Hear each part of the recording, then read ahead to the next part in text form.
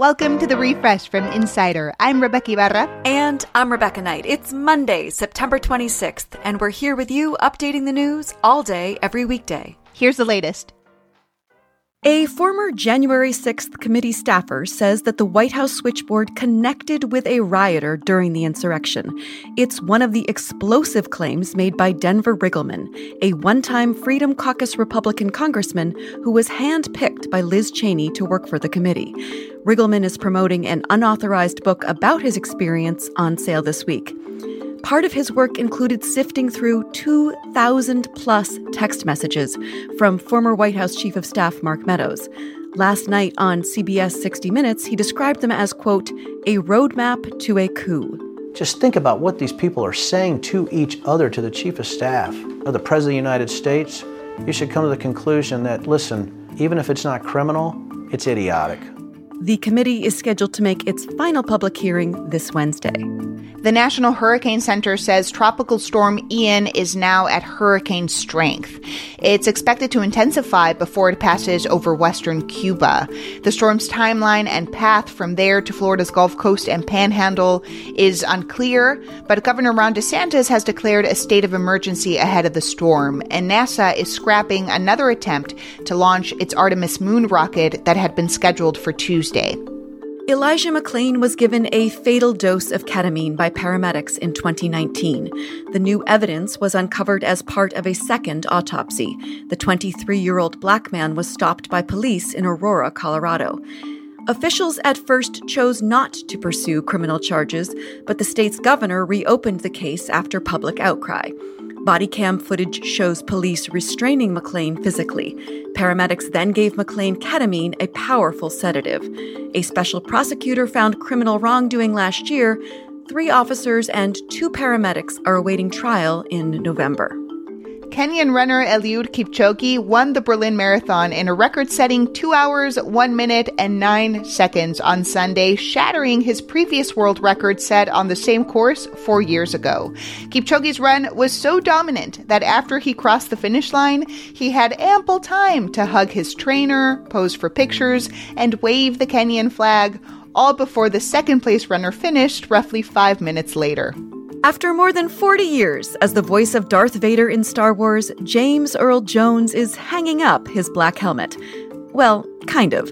Vanity Fair reports the 91-year-old actor has signed off on letting filmmakers use archival recordings of his Vader performances to create an AI version of his voice. You can already hear the first use of the tech in the Disney Plus series Obi-Wan Kenobi. It was created by a company in Ukraine that almost missed the deadline due to Russia's invasion. As for those who question whether an AI Vader is up to the task, we imagine Jones might say, I find your lack of faith disturbing.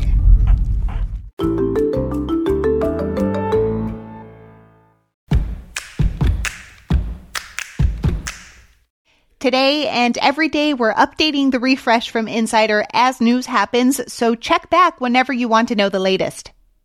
Coming up, if you have a small business or are thinking about starting one, we've got some tips on best practices to attract and keep a talented and diverse workforce. At least 40 people have died in Iran as protesters have taken to the streets for the 10th night. That's following the death of Mahsa Amini, who was arrested for allegedly not wearing a headscarf properly and died in police custody. Protests have spread to at least 40 cities, and teachers are planning to strike in defiance of the government. Leaders have been trying to play down the unrest. Today, a foreign ministry spokesperson said the U.S. is supporting rioters and trying to destabilize the country. It looks like Italy has elected its first female prime minister. Giorgia Meloni leads a party with roots in Italy's fascist past. She appears set to lead a hard-right coalition, and her appointment is already causing a stir. Meloni only took in around 26% of the vote, but she's formed alliances with other far-right parties to form a government. She rallied Italian voters about immigration, the rising cost of living, and the dominance of the EU. The president of the World Bank is under pressure to resign. David Malpass has been accused of being a climate denier after he didn't acknowledge the part that humans have played in climate change at an event in New York last week. The White House has joined the criticism of Malpass. Here's Press Secretary Karine Jean-Pierre. We expect the World Bank to be a global leader of climate ambition and mobilization as well, of significantly more climate finance for developing countries. Malpass has apologized and refuses to resign. The World Bank's annual meeting starts in just 2 weeks. Knocking a planet-ending asteroid off course sounds like something out of a movie. But tonight, just after 7 p.m., NASA is going to practice doing just that. It's crashing a vending machine-sized probe into an asteroid about the size of the Statue of Liberty and traveling at more than 12,000 miles an hour. We'll be able to watch the action from a camera rig on the probe. And just to be clear, this is a practice run. Dimorphos is 7 million miles away and isn't on course to hit Earth. No fatal asteroid is. Rihanna is finally taking the stage once again. She's been announced to headline the next Super Bowl halftime show in February. The singer hasn't really been, singing lately. It's been 4 years since her last performance.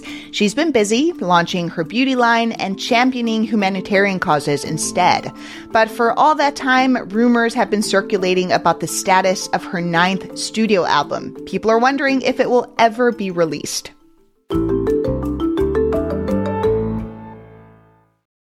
We're hearing a lot about people leaving their jobs or so-called quiet quitting. But what if you're a startup that wants to avoid disaffected or burnt-out workers later on? What are some ways that you could bake in great ideas to attract and retain a talented and diverse workforce from the jump? Insider recently launched a months-long series to help small businesses that want to be great employers. And the series editor, Emily Cannell, is here to offer some tips. Emily, thanks for joining us. Thank you, Rebecca. Emily, first, tell us a little bit about why Insider launched this series. So right now, small business owners are coming from this entrepreneurial boom we saw over the last 2 years, where so many people either turned to a side hustle for creativity or ancillary income. Maybe they lost their job in the pandemic and needed to find something new to make money, or they just wanted to be their own bosses. You have this wave of about 10 million new businesses created in the last 2 years, and now they are amidst the Great Resignation and quiet quitting and this highly competitive labor market. So we have more business owners than ever before, and they are struggling to get the talent they need to scale their businesses to the next level. Retaining talent, of course, is a big issue, and employers only really find out what didn't work in an exit interview. What are some ways you can change that pattern? So entrepreneurs can think about reaching out to their employees, issuing a stay interview, for example, and getting a sense of what their staff likes, what they don't like, what would drive them to look for a new job. And then they can bake those preferences into policies. A stay interview, is that like the opposite of an exit interview? Exactly. Stay interviews are this tactic we're seeing entrepreneurs do right now, where they're identifying the employees they would regret losing, because retention is just as important right now as hiring. And they ask them, what would get them to stay longer? And sometimes they might say more money. That's a very natural thing these days with inflation. But employees will often identify non-financial factors like feeling more respected, gaining more responsibility, a chance to learn on the job, or I'd like to work remotely, or I'd like a flexible work environment. Autonomy is a big part of what employees want right now. They don't want to be micromanaged. They don't want to feel like their boss doesn't trust them. So you have to build that trust among your employees, and that starts in the interview. You have to treat a prospective hire as almost a pre-employee and get a sense of, can I trust them to do the work? Really build that in from the start so that people don't feel like they are being watched or micromanaged. So I'm someone who's extremely skeptical of things like DEI initiatives in companies that have been around for a long time because they never quite seem to fully work. But for companies just starting, does the series offer tips for how to attract a diverse pool of candidates, particularly folks of color, and ways to create a more equitable work environment so employees want to be there and then stay? That is exactly one of the areas of coverage because it's such an important factor, and small business owners really have a chance to do something different and implement that change. So, for instance, say you already have a business, maybe there's 10 to 15 employees, and you want to make sure that they feel like they're part of an inclusive workplace. So you can poll them, you can ask them, what do I need to do better? What do you want to see within the company? What would make you feel more comfortable and seen?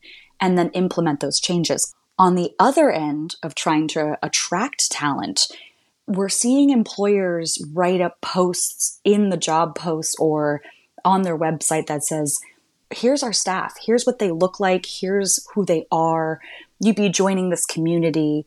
Do you see yourself among these people? Do you feel like you would be an outlier? Do you feel like you could fit in? Here are our policies, because DEI means so much. It is race, it is ethnicity, it is ability, it's gender, it's making sure you feel safe and comfortable. And entrepreneurs are really trying to showcase that even in the job postings. This Talent Insider series is just getting started. What else can we expect in the coming weeks? Well, we have 25 stories that will publish between now and December. We have a mentorship program between 5 entrepreneurs and 5 experts, and they touch on things like hiring to scale, retention, DEI, benefits, and recruiting. And we really want our readers to learn from their experiences. So at the end, we're going to have a piece that goes over the entire mentorship program so that readers can get a sense of what they could do if they feel a similar issue to the entrepreneurs in that program. That's so great. Thank you so much, Emily. Thank you, Rebecca. Emily Canal is the editor of Talent Insider, a months-long series designed to support small businesses and entrepreneurs in partnership with Indeed. For more on the series, go to insider.com and search Talent Insider.